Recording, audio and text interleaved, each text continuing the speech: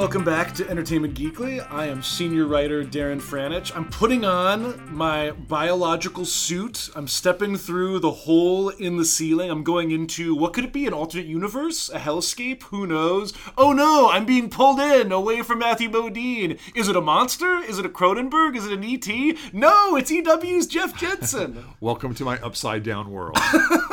Welcome to the Dark Link universe, I guess. Jeff, we are talking summer TV this week, the shows that we are catching up on, the shows that have surprised us, the things we recommend. Mr. Robot will come up because it has to. First of all, though, we wanted to check in on Stranger Things. We talked about this a bit when it debuted. You had watched the entire season and had good things to say about it generally. I had only watched the first 2 episodes. I had slightly less good, but still, I liked a lot about the show. I wasn't ready to jump right in. My girlfriend and I are now halfway through the first season. Things that I like about it, I still very much like about it. The music and the look of it and all of that stuff, it continues to win me over. But what we really want to talk about a bit, Jeff, is that since we talked about it, this show, I think it's fair to say, has become, if not the phenomenon, then certainly a phenomenon of the summer. It feels like it has had a big effect. The character Barb, in particular, seems to have become a sort of particular mascot for summer television. It seems as if the world around Stranger Things has become very focused on Stranger Things, which I find kind of interesting. We're a few weeks on from you watching it. How do you feel kind of looking back on it, Jeff? I feel like my feelings about it haven't really changed. In the review that I gave for the magazine, I gave it a B. I was very entertained by it. It got off to a strong start, got a little sluggish, rallied around the middle, barreled toward an end. Then I thought the end was just okay. Lots of unresolved stuff, lots of cliffhangers that I didn't necessarily think were necessary. The nostalgia appealed to me, but what I questioned in myself was, is this really just all nostalgia for me? Is this really good on its own? And if anyone who didn't have that kind of nostalgic relationship to the past, would they get into it? So I had a lot of questions about it. I questioned my own appreciation of it. I had to be honest. I liked it. I didn't think it was great, but I liked it.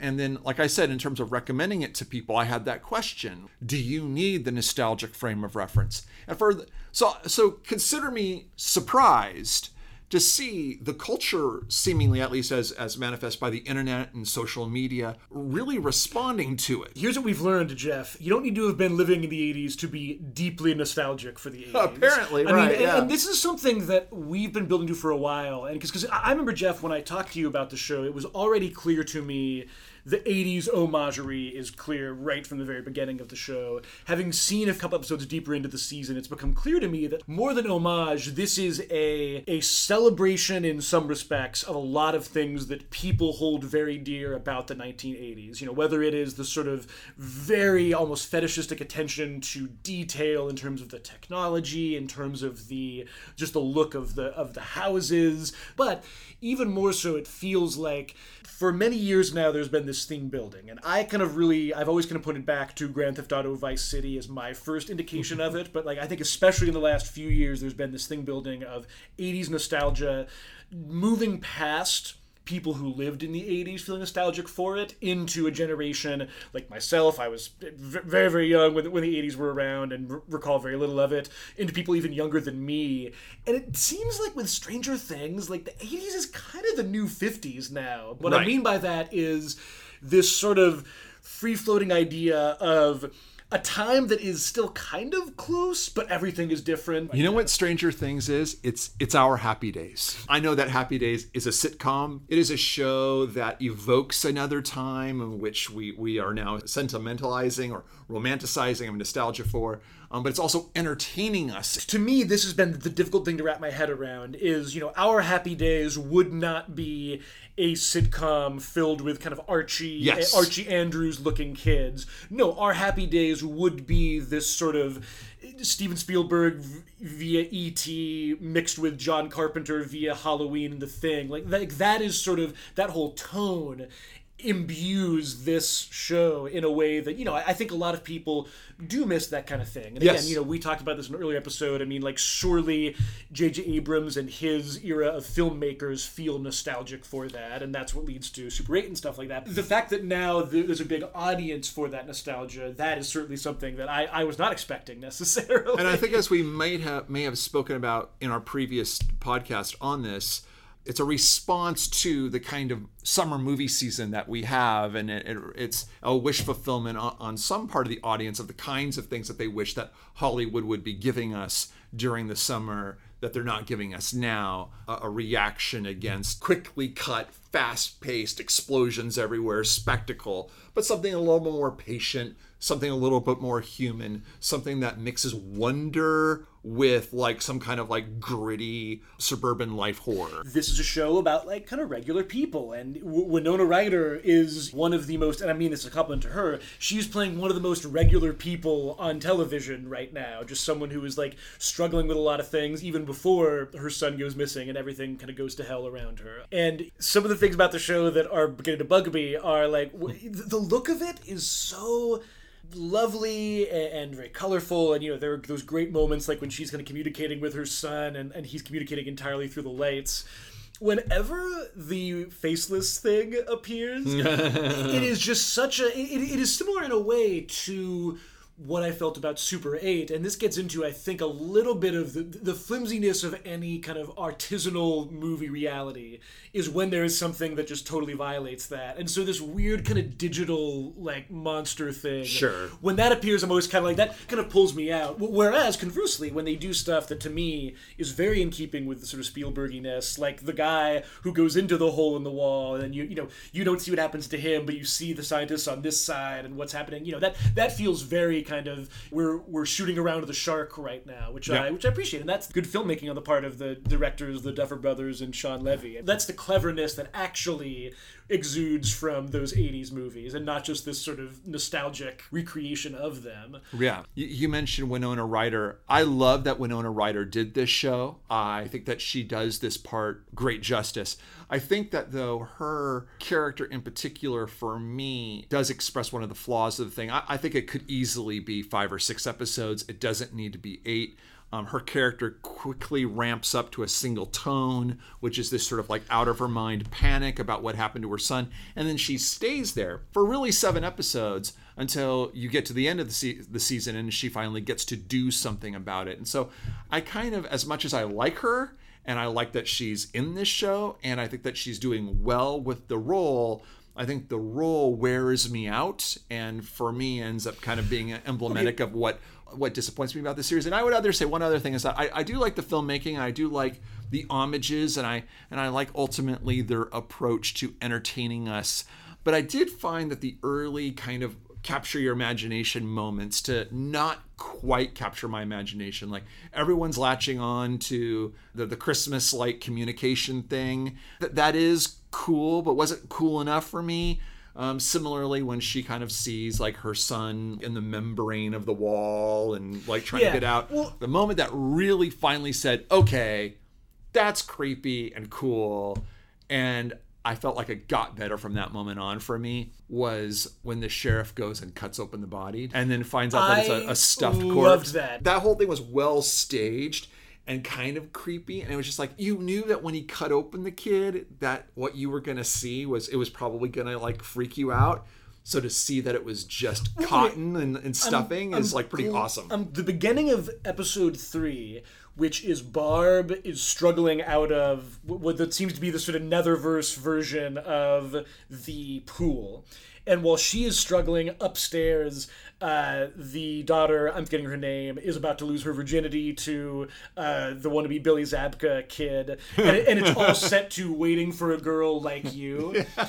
And what I loved about that is, that's just a fun scene, and I am an easy sucker for 80s musical cues. But what I also liked was there was a real story being told there. And even just in my limited kind of understanding of all those characters' relationships, you have this tremendous sense of Barb and the what she feels for the girl, and, you know, whether that is a kind of romantic love, whether it is more just kind of like, you know, don't leave me behind, go hang out with these other people. And the dramatization of that in that moment, with Barb finally left, like, holding on to the side of the pool as, you know, her friend is sort of basically leaving her behind.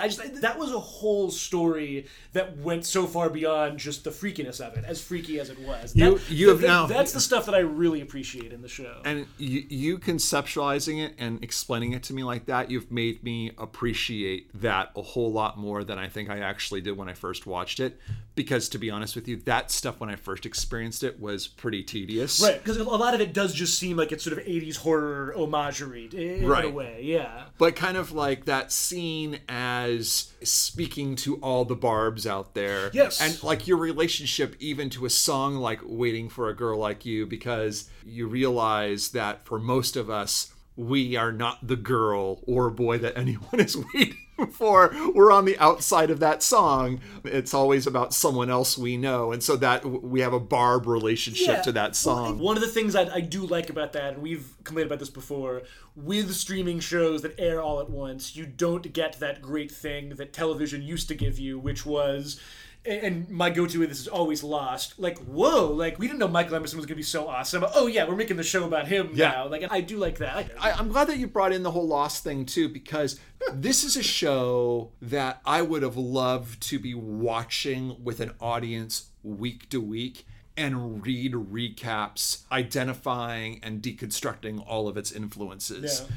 But I wish that we were undertaking that project together. This is an example of a show where I wish that we had like an ongoing week-to-week cultural conversation about it. I wish the show aired on ABC or a broadcast network. There's no reason why it can't. Yeah. If Lost were to air now as like an 8-episode Netflix show, I'd love to know what the conversation about it would be like. Because really, I mean, to me, like, Hurley, to me, was the Barb of Lost, which meant that he was a very endearing character who, whenever he kind of took over the lead, would usually produce an episode that was not that great, in my own opinion. I mean, I loved Hurley as a character, but a Hurley-centric episode was not necessarily a sign of, like, a great time ahead. And I wonder if now, like, after everyone, like, binges 8 episodes, they'd be like, Hurley's the best! Like, you know, he's such a standout. Well, like, in this week's Entertainment Weekly, I wrote about rewatching Lost with my son. The Hurley episodes are his favorite. Trisha Tanaka is Dead. I saw that! I love is his favorite episode ever. Maybe it speaks to a different way of watching, because for me, very often, the frustration with those episodes were like, oh, like, I waited a whole week for this, I waited a whole, like, and I wonder if for him it was more like, this is a delightful change. If Lost was a streaming show and all the seasons were available at once, there would be no Doc Jensen. And I was reflecting on this recently as I'm continuing to obsess and be nutty and stupid about Mr. Robot, which is that so much of the theory is based on following a story that's not yet complete. So you get this download of information, you experience it, you latch on to the clear clues, you overthink and project everything, you wonder where it's all going to go. And in that nebulousness, in experiencing a show like that, that's where all the crazy thoughts come from, and that's where all the theory making comes from. And oftentimes, you know, we're theorizing, and the theorizing is also kind of about projecting where the season is going.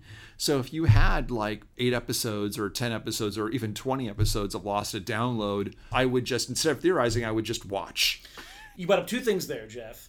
You brought up alternate realities, and you brought up Mr. Robot. And there was a moment in this week's episode of Mr. Robot where the character White Rose, in her under, I guess, secret identity capacity, or not secret identity, whatever identity you want to call it, as the Minister of Security, of Cybersecurity, internal security, or something like that, is speaking to Grace Gummer and mentions, is there an alternate reality where the 5-9 hit didn't happen? People are theorizing about that. And I thought to myself, like, oh boy, like that's the first 5 pages already written of Jeff's Mr. Robot. That contemplation moves me deeply, said White Rose. Yeah, I definitely jumped up and down, because if you suffered through my recap of last week's Mr. Robot, you know that I seized upon the name of this FBI surveillance program that F Society is very worried about, called Codename Berenstain. And if you know anything about seemingly a reference to the Berenstain Bears, the famous children's book series, but if you do some research on the internet, you'll find out that there is a very well-traveled, crazy bit of theory that kind of plays with the fact that most people remember that the name of that book series is like the Bernstein Bears, but it's not. It's spelled completely differently. So a couple of years ago, some guy came up with this crazy conjecture that the reason why we remember it as Bernstein Bears instead of correctly as Berenstain Bears is that sometime in the past few years, our reality was hijacked by an alternate reality where everyone who remembers it as Bernstein Bears got pushed into another alternate reality, and everyone who correctly remembers it as Berenstain Bears kind of got pushed to another reality. So anyway, in my recap last week, I kind of went on and on about is this storytelling playing with the idea of alternate realities? So to hear White Rose indulge alternate reality theory, I was like, oh, I'm onto something. Well, I continue to love the show. I could not tell you what is happening on it half the time. I like that scene for a lot of reasons. First and foremost, because at a moment when the main character of the show is secluded in a very strange story that I'm enjoying, but I understand the frustrations with what's happening with Elliot. While that has been happening, Grace Gummer has quickly become one of my favorite performers on the show, and her interaction with the man who is in fact White Rose was even more interesting. I also like that was the best storyline of that episode. That was the best storyline of that episode, and had such a punchline, which I'll get to in a second. But I've also been noticing around the background, because I've been going back and rewatching the stuff playing on television in the background of the show is very interesting. Very often in the first couple episodes, it was something related to the 5'9" hack, and it was Elliot kind of watching the fruits of his labors. But occasionally it'll be other things. At one point, it was Jeb Bush, apparently on his presidential campaign. This past episode, it was a reference to gay marriage becoming legal. Legal in the Supreme Court case, which was last June. Right. And maybe I'm just, maybe this is just a bit of kind of cool backdrop because Sam Esmail wants to kind of just, very remind you that this is still set in a specific time. It feels to me like there's a purpose to it. This scene setting that reminds you that even though we, in our actual reality, we have moved on from the summer of 2015 when the show started, this show is still there. And I find that really tantalizing, only because this show is now also jumping deep into, now we're in China and we're dealing with the Chinese government. And there seems to be the possibility of greater divergence at some point. I have no idea if that's what he's going for ultimately, but I find that fascinating, and fascinating that he now has characters talking about that very idea. Right. And to be clear, this indulgence of alternate reality theory or parallel world thinking, it doesn't need to be literally true. We don't need to be building to some kind of sci-fi idea that we are actually dealing with quantum physics and many possible worlds and all this kind of stuff. The show is about alternate realities. I mean, Elliot experiences an alternate reality within himself. He's either Mr. Robot or he's Elliot. And I think that thematically the idea of alternate realities plays out all over the place, but not necessarily in the quantum physics thing. And I think that White Rose / Minister Zhang kind of ruminating on the idea of parallel lives, how things could be different, is very poignant given what is clearly his yearning, is to be someone different than he is. What I think I find really interesting about Mr. Robot this season is it seems to be willfully betraying what I think some people thought the show was supposed to be. I don't mean betray necessarily in a negative way, but right up until the end of season 1, the show starts and you see it being advertised and you think, oh, this is like a hacker show on USA. I kind of know what that means. You watch it, you say, oh, this is a different kind of thing. Through to the end, though, it was still fundamentally a show about a hacker who worked at a company, and it was set in a reasonably close facsimile of what we know to be reality, and on a very ground level. This is now a show where we've just seen the FBI go on an official trip to China and interact with major upper levels of the Chinese government, and then, like, in what is my favorite shot of the season so far, be horrifically and violently attacked. And that's interesting, but it is very different from what the show was last year. How did you kind of feel about how all of that played out in the episode? Well, it definitely was a jolt, and I don't know necessarily how to process it at this point.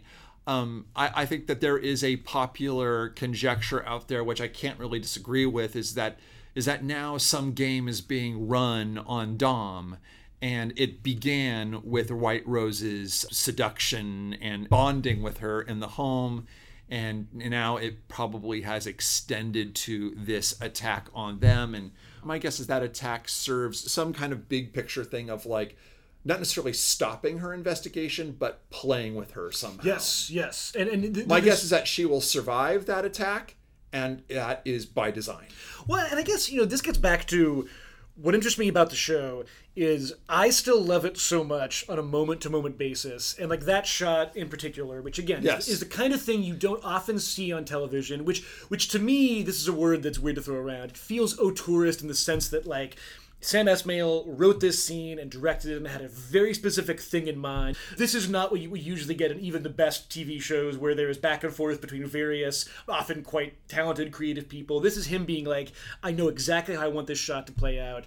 And just even, like, that image of after she shot the guy in the leg, she goes back to reload, and then kind of, time crisis is back out to shoot him again, just long enough to see the masked man put a bullet in his own head. That is the craziest thing I've seen on television this year. Right. Well, the blocking of that scene, the violence that plays out, and that moment in particular was definitely really impressive. My favorite part of how impressive that shot is that it's a one-take shot that does not draw attention to itself. It's an impressive piece of filmmaking and blocking and staging and all of that, but also in a way that, like, it's even cooler than you think it is, basically. Yes, well, because, and to your point exactly, like, so often when you have a single take shot, and, like, I feel like in movies this became really voguey, like, a few years ago, the emphasis is on, like, look at all the stuff that's happening in this shot. Like, and most famously, I think it was Atonement, where there was that one shot that was just, look at all these people, look at all these places they're going. And yeah, here actually, I mean, it was almost just kind of like, it's like a steady shot of them kind of walking down the stairs, and then, there's not a whole lot of activity, and even when the violence starts, you are not kind of seeing, it's not like The Raid where there's like 5 levels of stuff happening. No, you're kind of with her the whole time. So I don't think the camera moves that much. I mean, it's also a function of that set. I mean, it seems like the camera is largely parked in one place. It's able to look up a set of stairs to, like, track her going down, and then she walks up to a table that is right basically in front of the camera, and then the violence breaks out. In a series full of really ostentatious, showy filmmaking, it's one of the most impressive shots of the year by being impressive, but not calling attention to itself. Yeah, I like watching Sam Esmail kind of improve himself as a director.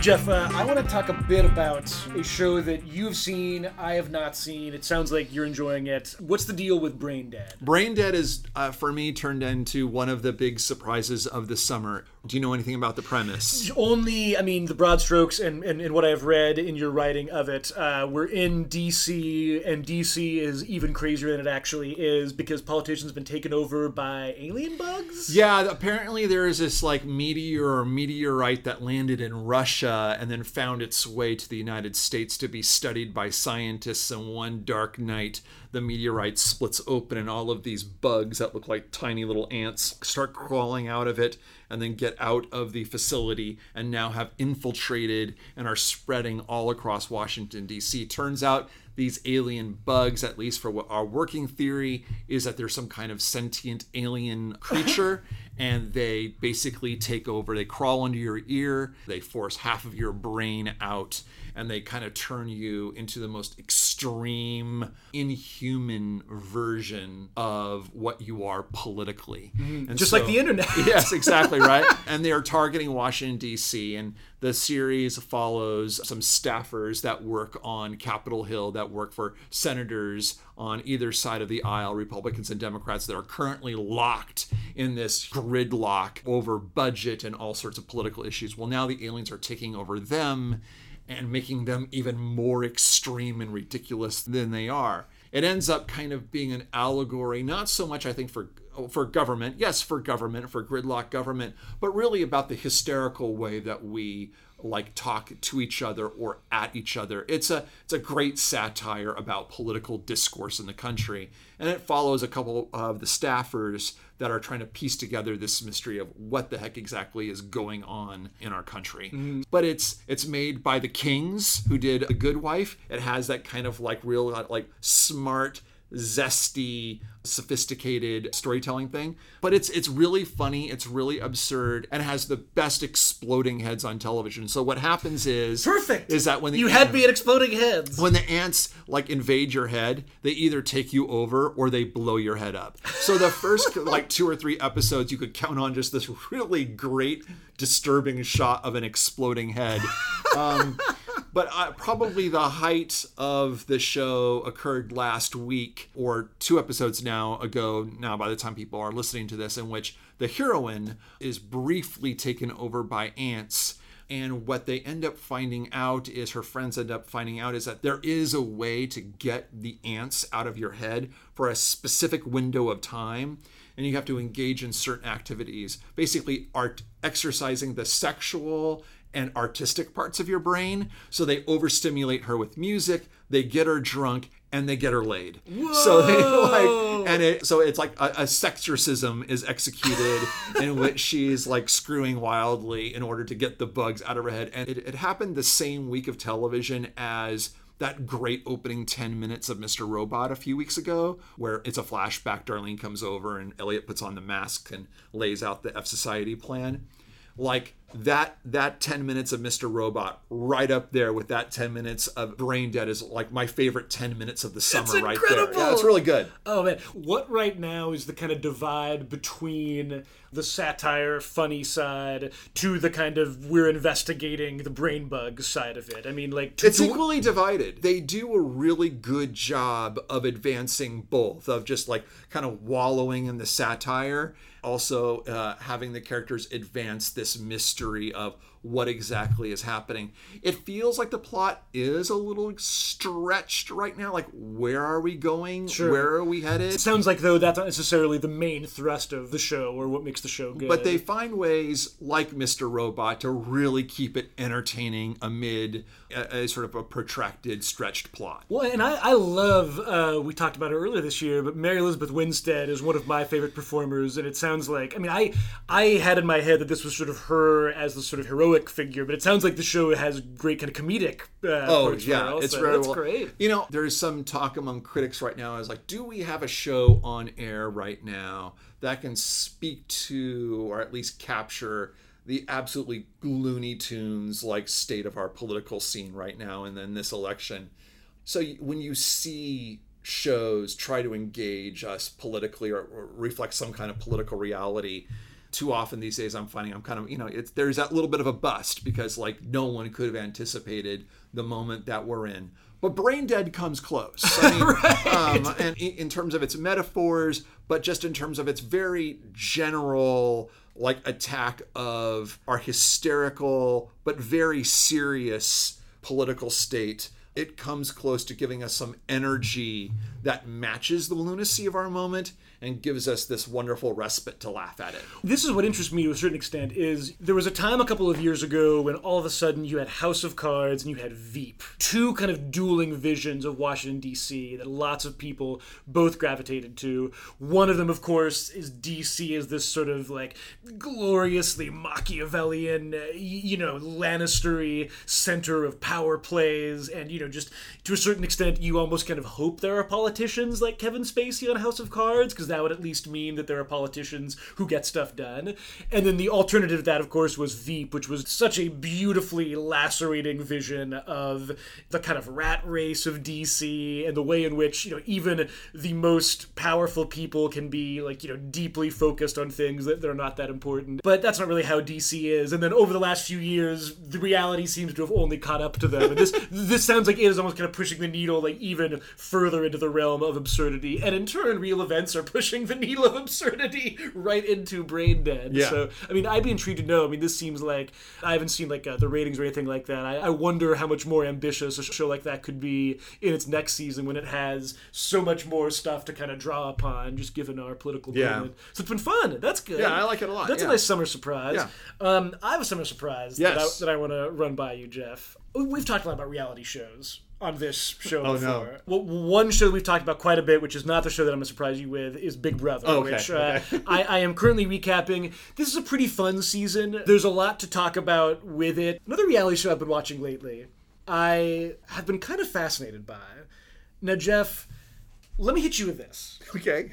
Imagine that there is a TV show where essentially every main character is a woman who is either widowed or divorced in their early 50s to even early 60s. That show is set so firmly in that world that any person under the age of 30, who usually on television and movies is just the most important people on Earth, those people are kind of presented as outsiders almost. Like the show itself seems to treat them as if they are kind of these strange curiosities wandering into the world that we know, which is again the world of sort of women in their 50s and 60s, all of whom seem to be kind of living their own lives, all of whom seem to be trapped up in their own dramas. You're building me up to some show of great cultural good here, Darren. Now, let me hit you with this also, Jeff. What if this show, which is again a reality show, so who knows to what extent it's reality, what if the show starts to make it very clear, no, these are people who their lives have been drastically altered by being on this show. We are now the Heisenberg uncertainty principle in action, and you watching them has radically changed the course of their life. Now, Jeff, Real Housewives of New York City is a show that's been around for a very long time now. And it is very entertaining. I had not seen it in many, many seasons. I jumped back into this season. Much of the drama is fun, much of it I assume is fake. Something happened on this last week's episode, Jeff, that I am still struggling with. I think it's one of the most interesting things I've seen in television in a very long time. Certainly in reality television, which hasn't really had the best time as far as cultural evolution goes. Let me set the stage. Luann, Countess Luann, has just gotten engaged to a fellow by the name of Tom. She's very happy about it. Second marriage for her, first marriage for him. She's having all of her friends, / the people who are on this reality show with her, over for a celebration on her friend's yacht. Now, Jeff, what you don't know is 2 other stars of The Real Housewives of New York who've been invited to that have also had a romantic relationship with Tom, her fiancé. It's been a big plot line this season. Does Jeff. Luann know this? Luann knows this. It's been brought to her attention. One of them, Sonia, was said to be a friends with benefits with Tom for 10 years, a span that actually ended about a month before Luann got engaged to Tom. Another gal by the name of Ramona, delightful person, was dating Tom. It's unclear how much. She says 4 or 5 times. Tom says 1 or 2 times. Who knows? They live very active lives. Now, you're already thinking to yourself, this is so crazy to me. This one guy has dated all these people, and they're all on this show. And then, while they're at this engagement party, there's a moment when Ramona talks about the first time she met Tom, and the cameras cut to 2007 when they were filming The Real Housewives of New York, and you see the first meeting between Tom and Ramona. This is footage from 9 years ago. I'm not sure if it was stuff that was left on the cutting room floor or if it aired the first time. But the show has now followed these people around long enough that they make references to major points in their life. And the show now has that. And you see them 9 years earlier. It is an uncanny effect, Jeff. It is so strange because, and then of course... They could do flashback scenes now that they actually have recorded. Yes. And this is already happening earlier in the show because, Bethany, who's the most famous person on the show, and kind of, at times you kind of think she might be the only person who actually kind of knows what she's doing as far as being a reality show performer. There's a moment where she, earlier in this season, was talking about how she's become very successful. Her brand has become very successful. She now works out of a hip office where she's surrounded by, like, all of her employees. So... she can now talk about, I started off, it was just me, and I was, really just kind of doing things on my own. The show can now cut to footage of her from 2007 when she was, like, debasing herself for her job and, going to supermarkets to sell things. There is a weird Michael Apted thing happening with this show now that I find remarkable. There's always been this talk about when, is reality shows, are they kind of in decline? Scripted's coming back now, which everyone's really happy about. But there's something interesting now with shows like that have lasted long enough that they can actually call upon their own internal history. So I find that very interesting. Does that sound interesting to you at all, or am I totally, like, barking up the wrong tree here? Interesting in theory, not interesting in terms of, like, as a show you would actually watch. Definitely interesting in theory. It is interesting to consider, would these events have happened at all if there was no reality show? Yeah, right. And the answer very clearly now is no. I mean, which is also fascinating. And all of their lives have changed so much since the show started. It suddenly brings us semi-full circle to White Rose and alternate realities. We're talking about this, and I'm thinking, like, what would Luann's life be like if this show had never entered her life and now is changing her life and is now becoming her life? That is a very real thing. Yes, there's an interesting shift that is happening. Bravo reality shows are just very fun and very light, and they're made very well, but there's something interesting that goes beyond that when you get into the phase of, like, we are now seeing the radical changes in these people as time passes. And, some of them their faces seem to change. Who knows why? Some of the, there's something interesting happening there. To borrow from White Rose, clearly the contemplation moves you deeply. It moves me deeply. Let's finish up here, Jeff, because I want to return to another show that we've talked about before and dropped off on. Preacher. Yeah. Season 1. Over. Finale. What happened? Preacher did what most of us either saw early or became convinced that it was doing. Which is that its adaptation strategy of the comics was to essentially create a massive prologue for the events that are depicted at the beginning of the comic. So really what Seth Rogen and Evan Goldberg did was create a story, taking the characters, borrowing against some elements from later in the series, and created an original story that neatly fits in the 2 pages or 22 pages or whatever that may have existed but don't before the first issue of the comic book. So yeah, like the comic book introduced us to Jesse and Tulip and Cassidy, and they've already met. They're in a diner. They're reflecting a little bit on the events that brought them here. The mysterious event that happened to Jesse becomes imbued with the Genesis entity, and then in that act of being imbued, he ends up destroying his town and setting in the motion that puts him on the road to go find a god that has apparently abandoned his heaven, and he teams up with Cassidy and Tulip. That ultimately is where we left off at the end of Preacher. In this case, what the adaptation strategy did was that they had Jesse, as we know, as we've talked about, as we've seen earlier in the season, imbued with this power. But then he spends some time in his town and he gets to understand the power and he understands what he means and he tries to save the soul of the town. And it ultimately leads to a pretty clever scene, actually, I have to say, like in the finale where they get the angels phone the hotline to heaven and try to call down God and have a conversation with him. And so Jesse and all the characters in the town are having a conversation with what they think is God, but turns out to be angels masquerading as God because God is gone. And it's in this fashion that Jesse now learns that God is gone. But what happens is that the emotional and spiritual response to this town, we think, to this revelation that God has essentially abandoned creation, is one of complete despair. So these people that were already kind of pissed off at God as it was and not necessarily living very faithful lives, the town just completely collapses. Like kids turn into killers, people abandon their faith. Someone who's manning the meat plant, falls asleep on the job during some S&M sex. Methane ends up escaping and the town blows up. So in the comic where the town blew up, Annville blew up because as a result of the interaction between the Genesis thing and Jesse, here the town blows up as a result of essentially despairing the absence of God.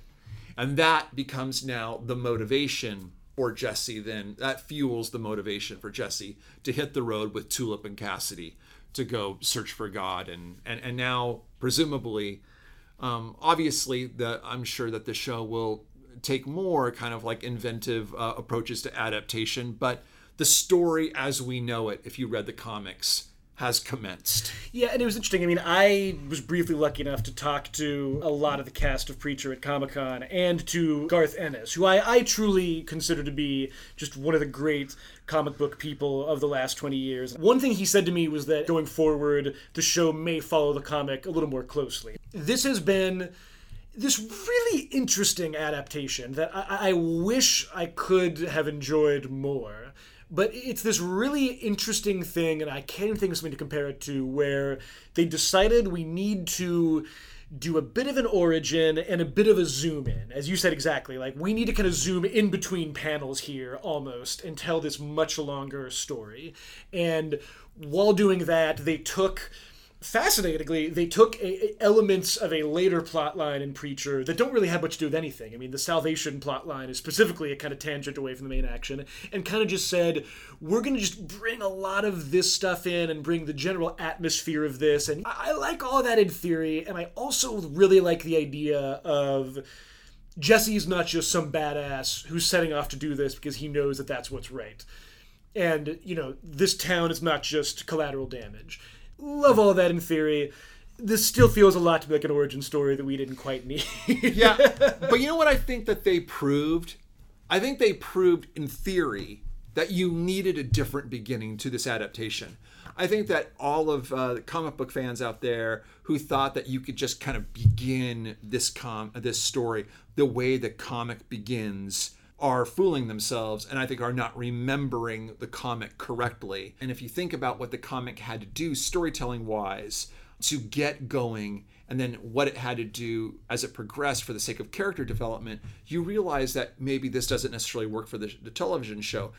I think that it serves the show's interest to establish these characters and to lay out the philosophy of it all, and taking a patient approach to setting up its premise. The irony is that we got a season of television that was much longer and flabbier than it needed to be. This is still a show that each week there would be one thing where I would say, that's really cool. Sometimes it was filmmaking was massively entertaining. Yeah, I think Dominic Cooper is a very good actor who was stuck in a role that was interesting in theory, but not very coherently written. And for me, what happened as the season progressed is that a conflict occurred in the writing between that character idea of Jesse as being genuinely interested in saving the soul of his town, competing with the outrageousness of the story and kind of what they want Jesse to be in any given moment.